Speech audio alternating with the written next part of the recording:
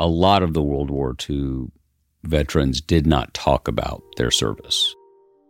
John Meacham was one of John Strang's 6th grade Bible students.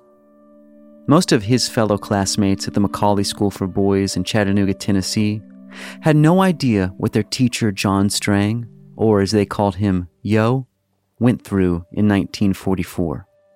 I've never met a kinder, gentler person, that's for sure. I mean, not even close. To know him and put him in that situation, it's really hard to think about. You don't want to think about it. You just don't want to. John Yo Strang didn't see the Nazis coming when they captured his unit. They were forced to march through the snow in the harshest winter Europe had seen in 100 years. He saw his friends die from the cold, starvation, and as historian Duke Ritchie relays, John also stared death straight in the eyes. They were in front of a ditch, the classic sort of, we're going to shoot you and you're going to fall into this mass grave.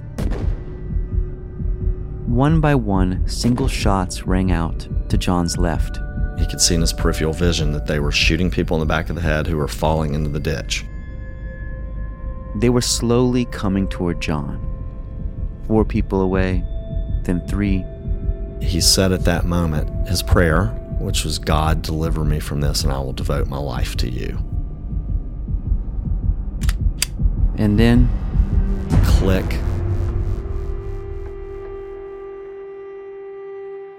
Yo, The Long Road Home. Coming Veterans Day, November 11th.